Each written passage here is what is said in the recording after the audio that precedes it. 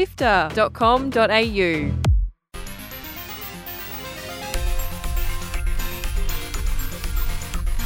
Hello and welcome to Drop Rate by Sifter. Drop Rate is Sifter's review podcast, packed with thoughts and feelings about the newest video games, giving you insights from some of the best games writers in the world. My name is Chris Button, and joining me on the panel this week are Sifter's own Adam Christo, who also helps with the programming at Triple R, and Persephone Ranson, a Melbourne-based writer whose stellar work is featured quite frequently in Games Hub.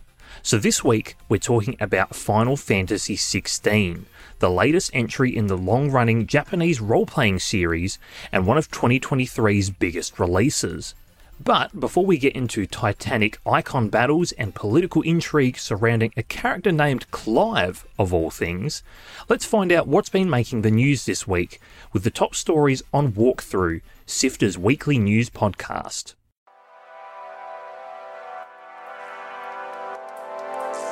Hi, I'm Fiona Bartholomeus. And I'm Kyle Paletto. And here are the top stories this week on Walkthrough, Sifter's weekly news podcast for Sunday, 10th of March. We have the highlights from this week's Xbox partner preview. Roguelike deck builder Balatro pulled from stores due to misunderstanding about its gambling content. A $2.4 million settlement has killed the two biggest Switch and 3DS emulators. And this year's BAFTA award nominations are here. You can get every episode of Walkthrough for free on Apple Podcasts, Spotify, YouTube, or on our website sifter.com.au every Sunday.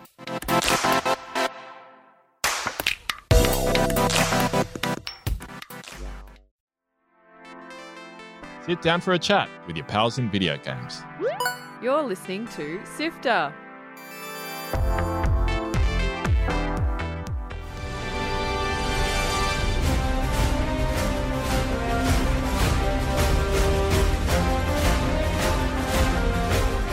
Alright, talking Final Fantasy XVI now, and Adam, I'll start with you. Can you give us a general overview of what Final Fantasy XVI is actually about? Sure, look, I'll try.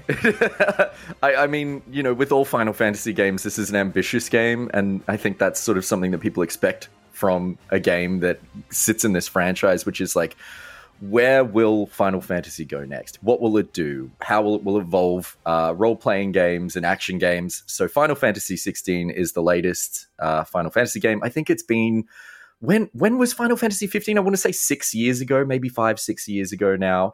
But it follows on from that. It was created by Creative Business Suite 3 in Square Enix, who are known for their stellar work, kind of leading and fixing Final Fantasy 14 and turning it into one of the biggest MMOs out there. And this version of Final Fantasy is an action combat game, basically. Think Bayonetta, think Devil May Cry, think combos, think air combos, think juggling enemies, think fast-paced combat, and you've got an idea of what you'll be doing in the game. Essentially, it follows the story of a character called Clive Rossfield, who is a noble-born prince, and you sort of follow Clive's story through 3 different time periods so far that I've seen. Maybe there's more in his life. As he starts as a noble, has a fall from grace, and then finds himself embroiled in a political revolution that may reshape the world around him. Throughout all of that is a world that is steeped in kind of world building around magic, around crystals, around some of the hallmark things that we've come to expect from this genre, and big magical demigods called icons, which all take the form of previous Final Fantasy summon spells from lots of different games. So Shiva the Ice Queen, Ifrit the Fire Beast, Titan made of rock, who's the size of a mountain. In this game, they're sort of like analogs for like atomic weapons, basically, but also people. It's quite weird. I think that's a little bit of an idea of kind of where we're going with this game. Percy, I'm kind of curious, what's your overview of what this is? So I think it follows it's really interesting how they've decided to swap genres between two genres like quite consistently. I found that it starts off as kind of a classic grim fantasy style. As you said, it's kind of like a gritty political machinations, and Clive is sort of experiencing society from both like the top and the bottom level as he falls from grace. And then kind of in the same way that like a lot of Final Fantasy games do, we get an experience where, you know, you start off like fighting goblins and sort of like doing sort of a bit mundane style side quests. But as is the tradition for Final Fantasy, by the end of it, you're standing on the top of a giant crystal espousing the virtues that define mankind, and then pile driving laser dragons into the sun. That's kind of the way that they tend to go. And I will be honest, you might not expect it from the start of this game, but it is how the game ends up. That is the genre it goes to. Yeah, because I was going to say, the start of this game is very much, and I'm being generous here, but like ChatGTP writes a Final Fantasy fic. It really feels like, and the team have mentioned they've been inspired by like the grimdark fantasy of George R.R. Martin and the huge success of the like Game of Thrones television series that came from it. But it really, the main character has a pet wolf. It's giant. There is an evil mother who is basically a Cersei Lannister type. There is a plot to get her young son on the throne, and he is like a hopeless little 7-year-old boy who shouldn't be running a kingdom. There's like all sorts of shades and shadows of that game, and I wouldn't say that the writing can fully get there when it's trying to be serious, but it is a bit of a stumbling block at times where you're playing through these early hours of the game, where I think the game is trying to create a world of serious depth, of adult themes, and of pathos, but ends up coming off more camp than anything. But that being said, that's kind of my favorite parts of the game so far, is when it whiffs really badly and it just misses all of those huge emotional moments. Ends up being quite hilarious in an unintended way, in a game that is like loaded with really great combat and action-packed sequences. You say that Final Fantasy XVI, Adam, whiffs a lot of these big moments. How would you say it does that in terms of, is it an execution thing, or is it at a fundamental design or writing perspective? How would you say it sort of misses some of these moments and sort of becomes unintentionally entertaining in that way? Oh, look, sometimes it's a line of dialogue. Like there'll be a moment where a character is trying to say something really like serious and personal, but instead the writers were like, we're going to make them say the F-bomb 4 times in a row as their voice gets louder and louder, and then they're going to slam and break a table. So I guess you're meant to feel the inner turmoil of this character, but you kind of can't not laugh at it. Percy, any moments that stand out for you? I think one of the most like overt moments where they just truly fumble the sort of like grim fantasy style. One of the classic things that you've got to like consider is, if you're trying to do like a political thriller sort of intrigue thing, you kind of have to respect the reality of like how people can interact with one another when they're in a position of authority. My favorite part was when 2 factions, no spoilers, but 2 factions are at war. This is not exactly a surprise. And the political leader of one faction, purely based on the fact that they received a letter, decides to travel alone and unguarded with a quite vulnerable individual to the capital of another faction that they currently are at war with, and just have a little chat, just a nice little chat, with no guards, no defenses, no way of getting out, no avoiding any situations that could happen, and no one capitalizes on it. And that's the kind of thing where it's like, that's not how a political war would work. And that's the kind of thing. It's like they're taking the trappings of grim fantasy, but they never follow through with it in the actual ramifications of what those trappings would suggest would happen. Like lean in one way or the other a little bit. And it's like, that scene for me was hilarious because 1, it was preposterous that it was happening, but 2, that sort of camp inability to write the scene with any sort of gravitas really came through, that I was just sort of giggling the whole way through it. Almost a little bit later after that scene, almost like an hour or 2 later, there is a big kind of sequence where 2 characters, Clive and another character, are fighting through a dungeon. You fight a boss, and then suddenly at the end of the boss fight, your dog barks. Clive turns around and discovers that the bad guys have all teleported behind him in the span of about 2 minutes to kidnap his co-companion. And it is just one of those moments where I'm like, why are people teleporting in here? I expect this of Fire Emblem, not a Final Fantasy attempting to do grim, serious realism. But maybe when they were like writing up grim, serious realism, they were like, side boob in a sex scene. That's grim and serious. So I feel like that's sort of like where their tone ends up hitting when they try to kind of go for kind of adult and grit. And it's like, I don't necessarily need something to be grim and realistic and dark and dense in fantasy. I don't mind if there is dark fantasy either. I mean, I enjoyed the Game of Thrones books for what they were. But I just feel like you kind of can't do both very successfully. And I feel like Final Fantasy XVI works better when it's not leaning into the grim and when it's kind of having fun with the outrageousness of its world. And that kind of comes out for me a lot in the gameplay, in its combat and its exceptional boss sequences. And I think that leads in quite well to Percy.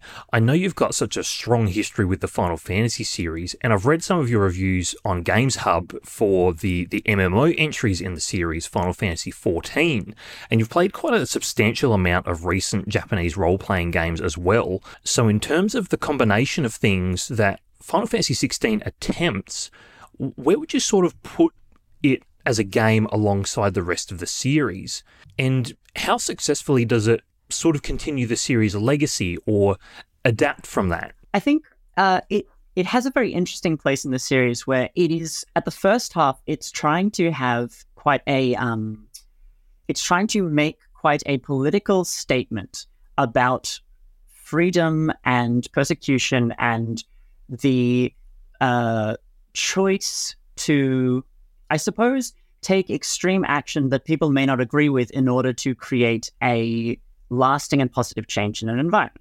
And I think that's quite a message that is quite pervasive through a lot of the Final Fantasy games. I mean, one of the most overt examples would be the eco-terrorism in Final Fantasy VII, where your protagonist is literally an eco-terrorist. And I think in this instance, it's going for a similar thing where Clive effectively becomes or like starts the path of a revolutionary leader. And some Final Fantasy games have done this particularly well, where they've really invested in that storyline and they've tried to say something quite poignant. And then some Final Fantasy games have decided to sort of like move away from that and go towards more of the, for example, road tripping with the boys on a magical adventure like Final Fantasy 15. The odd place I think that Final Fantasy 16 finds itself in, though, is that where some games have been able to meld this like political statements with, you know, the more mythic aspects of sort of like finding a vast divine force that must inevitably be defeated, and sort of melding those correctly. This game has two distinct plot lines. One is the political machinations, and most importantly, I suppose, the effectively slave revolution that Clive is trying to push forward.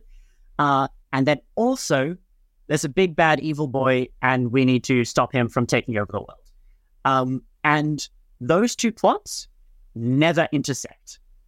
In no point in this game, I did manage to finish this game, and at no point in the game does the first plot matter to the second, or vice versa.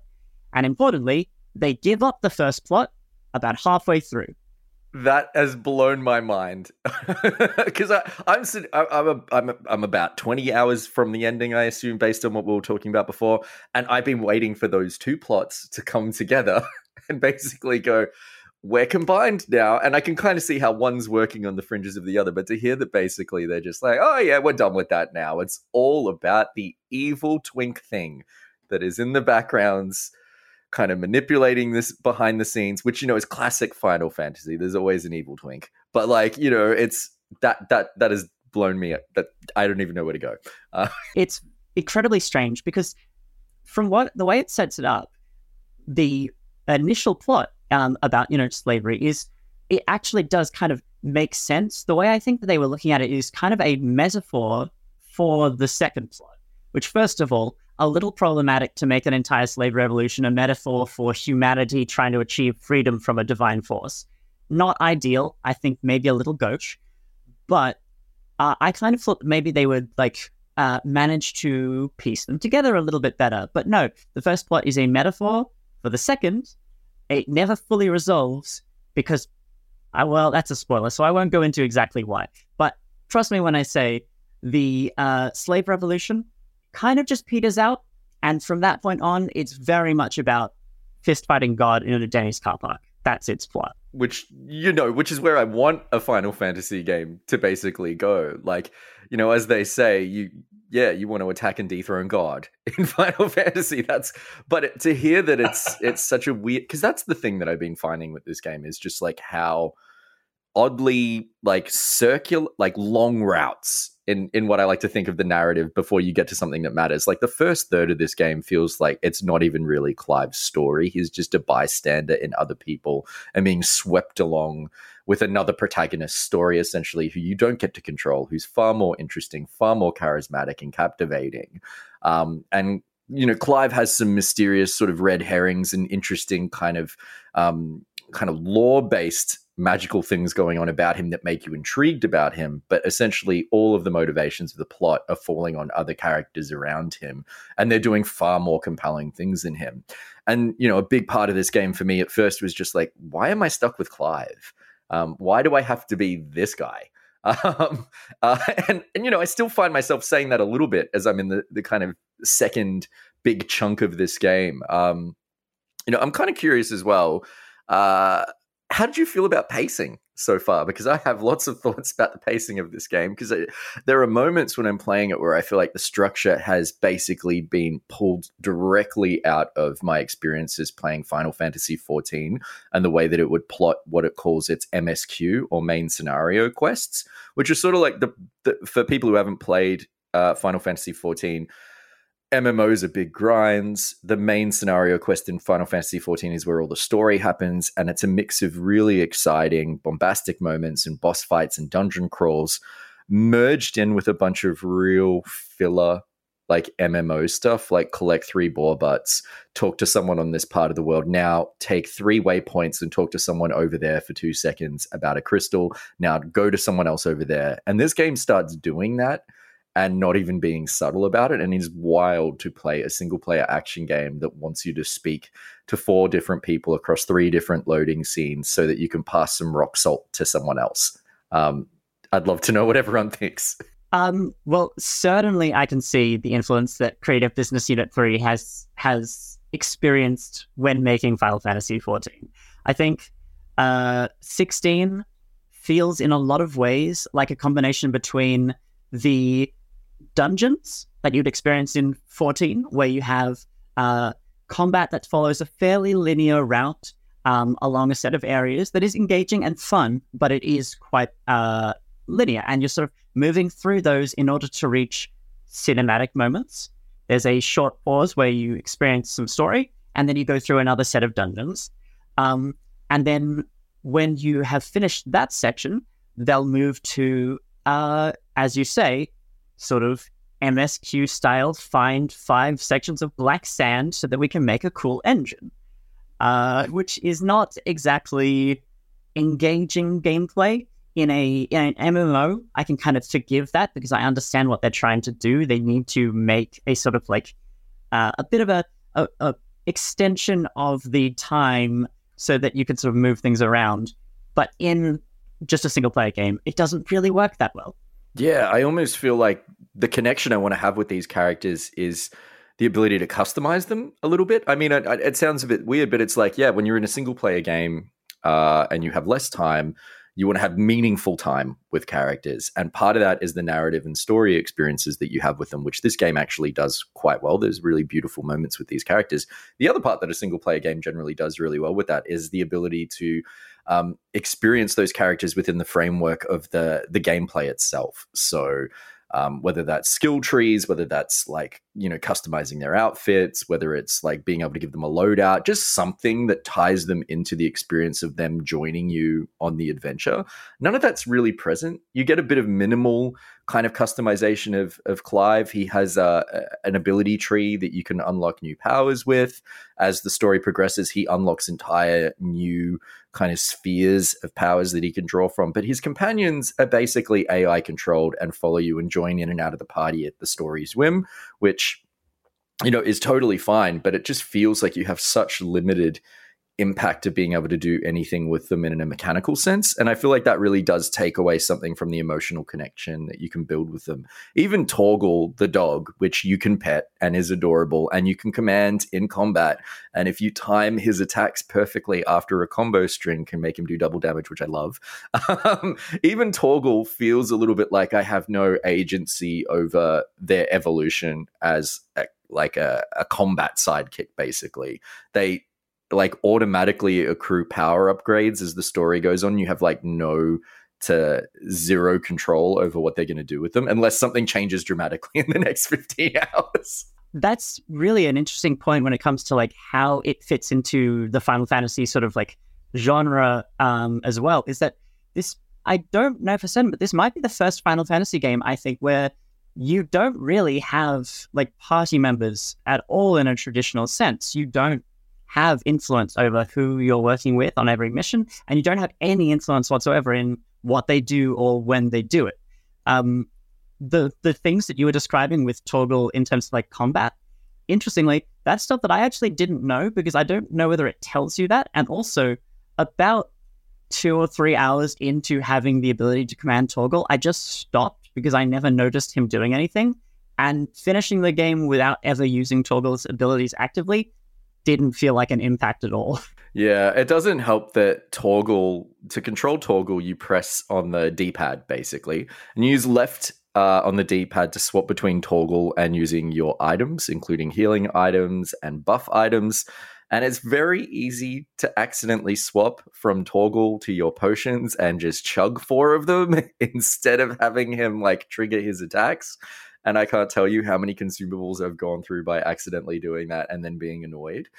So there's a few like weird clunky things going on here that that could be a little bit frustrating from time to time. I'm curious what everyone's, because like I feel like I've been a bit of a grump, but I'm wondering what everyone's experiences of the game's combat actually is. What did everyone think? It's really interesting, the combat in particular, because even when I played the demo prior to release, and now I've only sort of touched the tip of the iceberg as far as the entirety of Final Fantasy XVI, but I found the combat to be rather one note to start off with, in terms of just pressing 3 or 4 button commands in a row to execute a combo, rinse repeat until the enemy staggers, and then try and deal as much damage as possible. And it wasn't really until some hours into the game when you collect your second icon power and you can then start swapping between different elemental attacks. That's when I felt like it really started to click, and there started to be a little bit of a dynamic layer to the combat. And it was a bit more involved, a little bit more engaging, but I know it's also something that's been discussed as part of a larger discussion about what makes for a Final Fantasy game. And in terms of, you've just discussed about how the party members, or lack thereof, and the lack of customization and the associated buy-in to those who are on your journey, which is often a core part of not only Final Fantasy, but the Japanese role-playing genre as a whole. So I'm curious, Percy, I know you've had a few thoughts on what constitutes a Final Fantasy game. So how did the combat work for you? And sort of how does it fit into your broader expectations of playing a Final Fantasy game? I suppose my hope when I went into this game was that it was going to be, it was going to feel from a mechanical standpoint like a Final Fantasy game. And in fairness, it doesn't. I am used to a turn-based system, and while I have a lot of experience with real-time action games, I suppose it's not really what I was expecting to get out of a Final Fantasy game.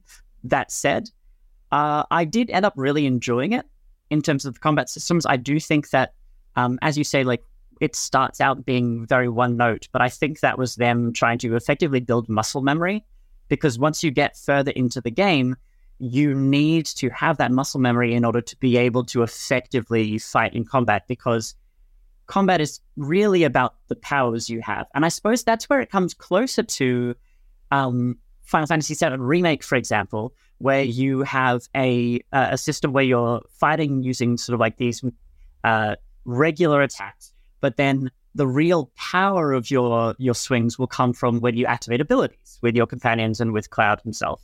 And I guess they went with this system in a way that is reminiscent of that, but it certainly takes away that kind of, I'm going to pause for a moment and really think about when I'm going to use this major power, because I have like a pseudo turn-based kind of way of doing those things. This game is fully action-based, and it's just about cooldowns.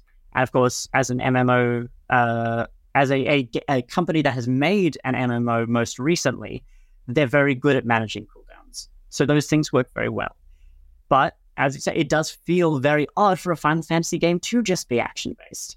And it does drop the party-based stuff. You don't ever tell your companions to make attacks other than very occasionally with Toggle. You know, you've got a quite consistent companion in Jill, who has a lot of extremely powerful ice-based magic. I never got to ask Jill to use Diamond Dust, the classic Shiva move. And it's like, okay, that feels like a bit of a missed opportunity, right? I guess I could use it eventually, but I kind of want to be able to tell my companions to do things in combat. And that just never happens. What makes a Final Fantasy game is such an interesting question. And yeah, I guess like for me, I've come away from this thinking to myself, what makes a Final Fantasy game? And I feel like it's a willingness to like rip everything up and try a billion things. And I feel like when I think about this franchise over the years, it has been a willingness to reboot itself so many different ways and so many different times. I think for the first 10 or so Final Fantasies, it was rebooting itself in sense of tone and narrative and playing with the idea of what is a fantasy game. So starting off with medieval games, going into a sort of cyberpunk fantasy setting like we had with Final Fantasy VII, seeing like whatever was going on in Final Fantasy VIII, which, you know, at one point you're in space and you're trying to grab a witch so that she doesn't fall off into oblivion, and maybe the moon is like shooting monsters at the earth. It's great. It's wild.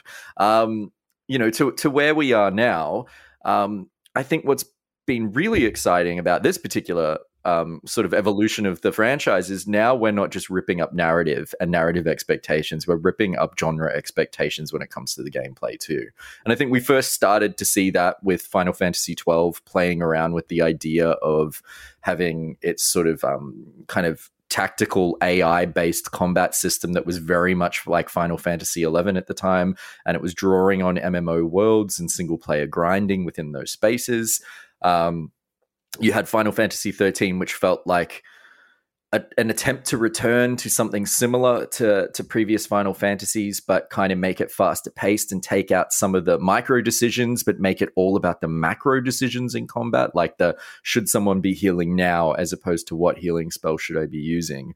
And here, finally, it's like, okay, we can rip up the book and go completely into another genre. And I think why it feels like a Final Fantasy game for me is it has all of the sort of hallmarks that I expect from a game made by Square Enix under this banner, which is bombastic music. At some point, I will be killing God. Kind of very odd plotting and kind of a willingness to try ideas, even if they're not going to fully hit all of the time, which I really appreciate. So for me, it feels like it fits into that world too. And I'll come back to combat in a minute because I know, Percy, you wanted to jump in on from what I just said. So yeah, I think like the other thing that makes it really a Final Fantasy game is all of the recurring names. That's one of the classic conventions of Final Fantasy that this game, I would say, is probably the most Final Fantasy thing about it. Is, you know, we have Ifrit, we have Odin, we have Bahamut, we don't have Leviathan. Leviathan, where are you? What happened? It's a plot point. Don't worry. But yeah, like those sorts of characters, I think that they can do so many different things with their genre and their combat systems, because as soon as you see those names, you're like, okay, I know what that means. I know what like setting I'm in. I get it. This is Final Fantasy. We've got Ifrit and he's punching Odin in the face. I'm good. Yeah, you see Sid in this game, someone called Sid, you know they're going to be important to the story. They take out a cigarette and you feel nostalgic for Final Fantasy VII. And, you know, there are mother crystals, big giant crystals. I think so many Final Fantasy games have had big crystals that have ties to the elements, and this game is no different. So there is an element of nostalgia there that they've been able to build on from all their previous iterations of Final Fantasy that I think tie it into the universe of what people can expect and want to get out of this. In terms of the combat, I love this game's combat system so much.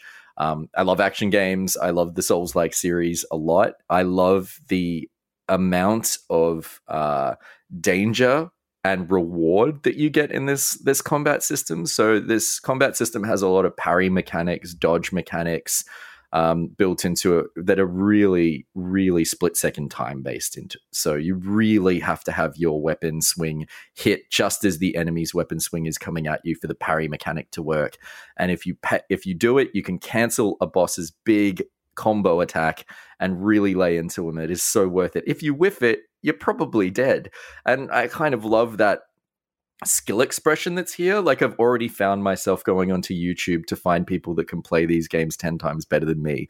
I'm watching them do like no damage kind of challenge attempts on certain bosses. And there's a sense of fun about the high skill ceiling that this sort of combat system can allow you to sort of strive for. I am not an MLG gamer. I'm never going to make it there, but it's fun to think that, you know, every now and then I'll have a moment where I'm playing this game and suddenly everything goes right for me and I feel fantastic. And that makes up for all the moments where I just whiff and just eat dust.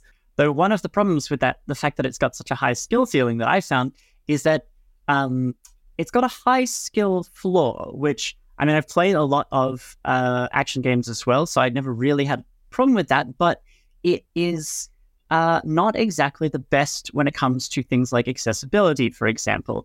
And I don't think that it has options to allow you to try and like mitigate those sorts of things. There's a couple of items that you can equip from the start of the game that give you the ability to effectively like ignore certain mechanics. Like there's an item that you can equip which will make Clive always evade an attack that is evadable. Which I suppose is intended to sort of like ease the passage for people who maybe don't have the split-second reflexes or things like that to be able to otherwise play the game in the same sort of way. But it is not, I would say, the best approach to accessibility in the sense that it isn't letting everyone play the same game. It's letting everyone play a game that does not have the same mechanics as everyone else.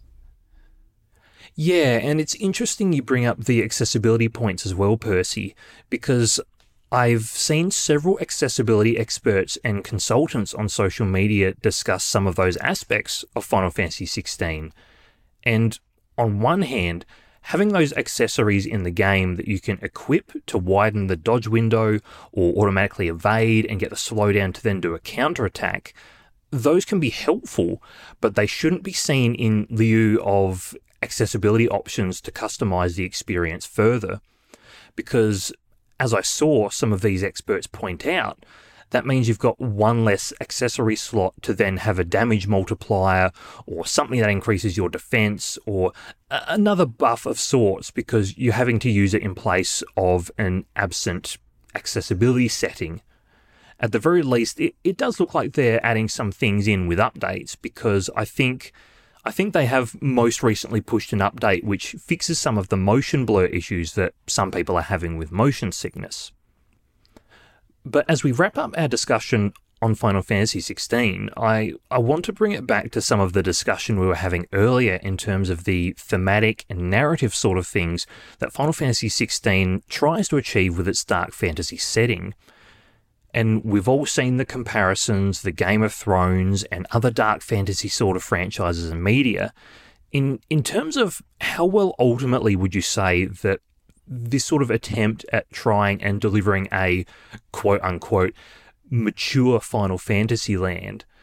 I know, Percy, you've mentioned about some of these disparate plot points that didn't really intersect, albeit they probably should have, but how did that contribute to your overall experience of the game? I think it was a disruption for me. I found every moment where they were trying to sort of push this rebellion and the quite overt like hierarchical class system that they were discussing throughout the initial plotline. Those were all concepts that I thought were very important to discuss, very compelling, very like relevant. I suppose, unfortunately for us, in our day-to-day lives.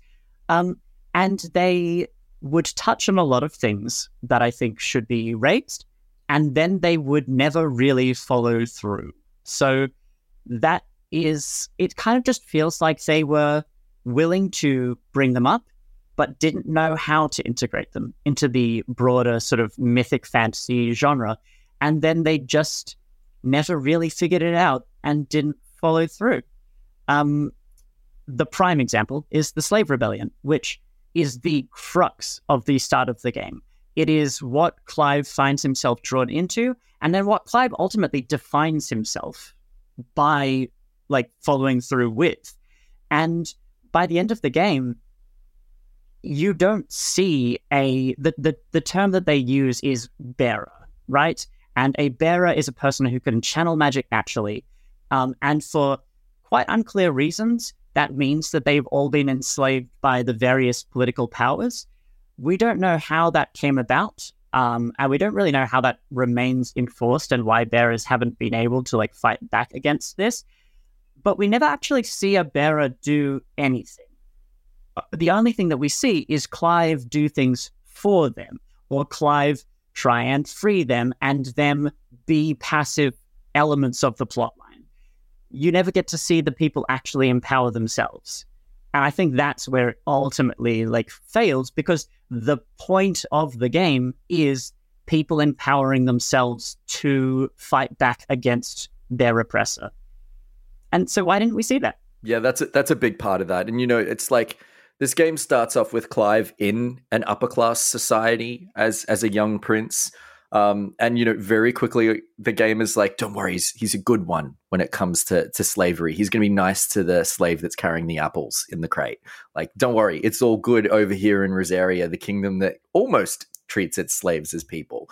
And then, through circumstances and events, Clive finds himself branded. I'm not going to say that this is a big spoiler because it's basically his face on the artwork of the game. And brands are the tattoos, the facial tattoos that bearers are given that make them distinguishable from everyone else. And if you have one, you're basically part of that slave caste. So essentially, our hero goes from being a noble to becoming branded and then leading a slave uprising.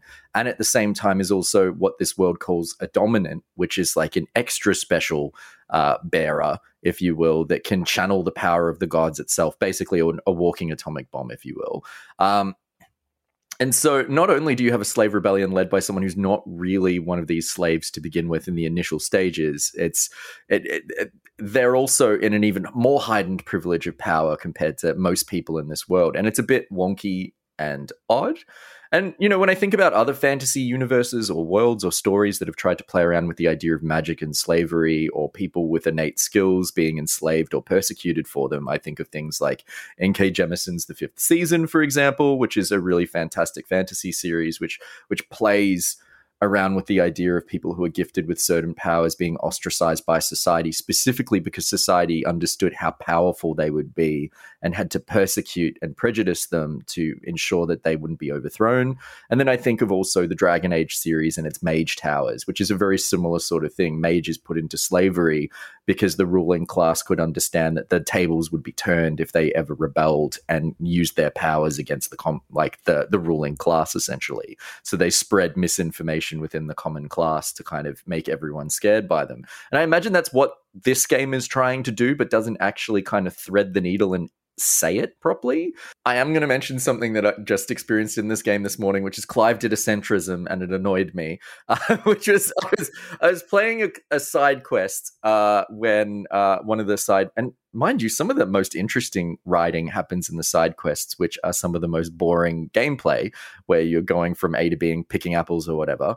But then you'll stop and talk to a character and you'll be like, that was so fascinating. Wow, this world is way better than I thought it was. I want to play a turn-based game in this.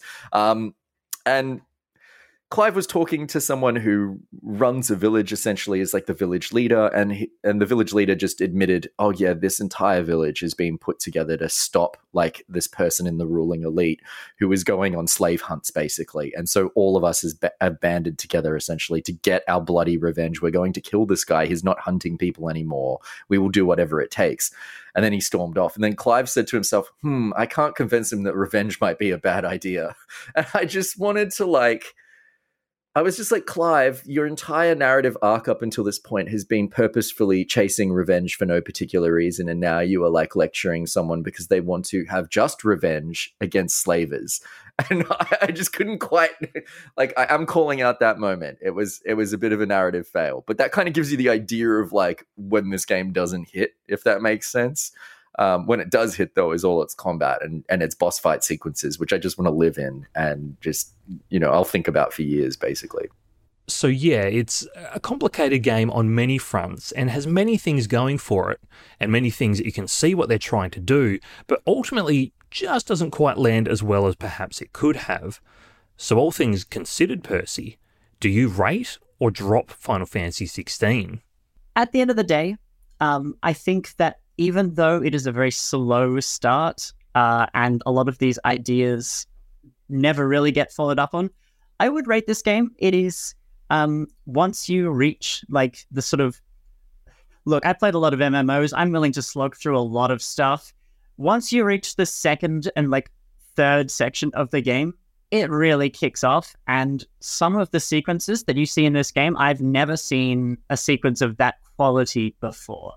I know, Adam, that you've experienced one of those sequences very recently, so I'm curious to see whether you agree with me on this, but I would personally rate this game. And Adam, same question to you. Look, I feel like we grumped and complained about a lot of quibbles here, but I do actually think this is the best Final Fantasy game since Final Fantasy XII. Where that bar actually is another question entirely, but I rate this.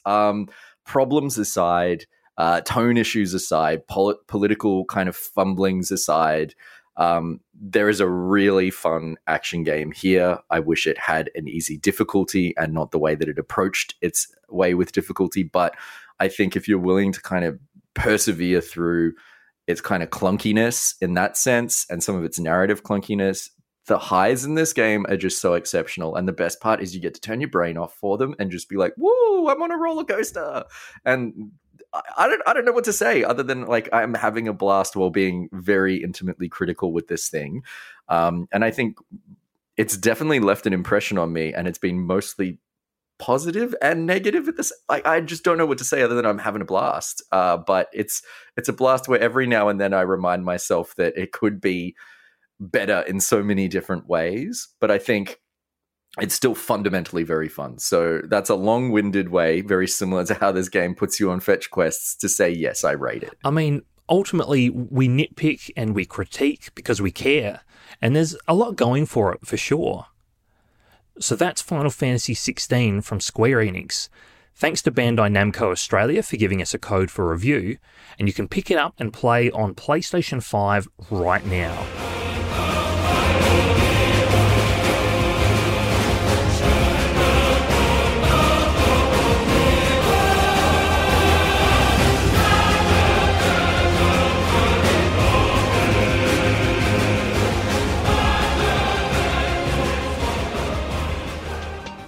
You're listening to Drop Rate by Sifter.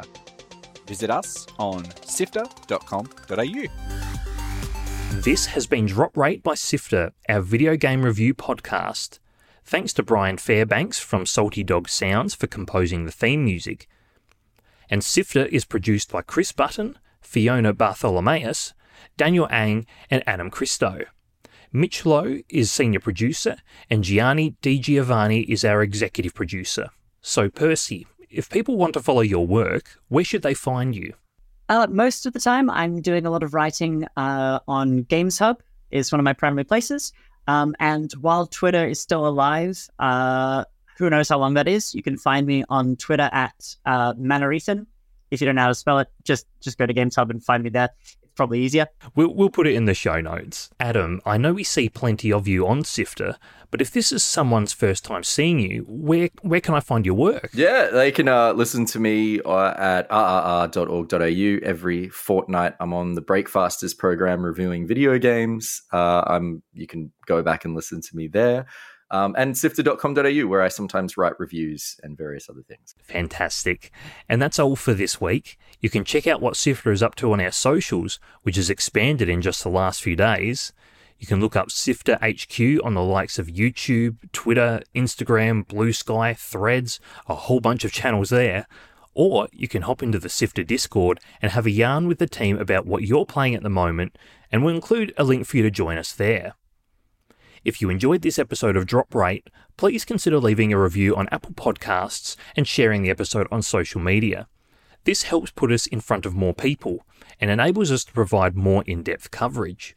Plus, you can check out our other podcast, Lightmap, where we talk to game developers, creatives, and people who are doing cool things in interactive media on your favourite podcast app of choice. Thanks for joining us, and see you next time. Hey there, Gianni here on the latest episode of Lightmap, Sifter's interview podcast. Maddie Annabelle and Shaz Dio from Brisbane's Half Brick share the history of Fruit Ninja and the new version they've built for Apple Vision Pro.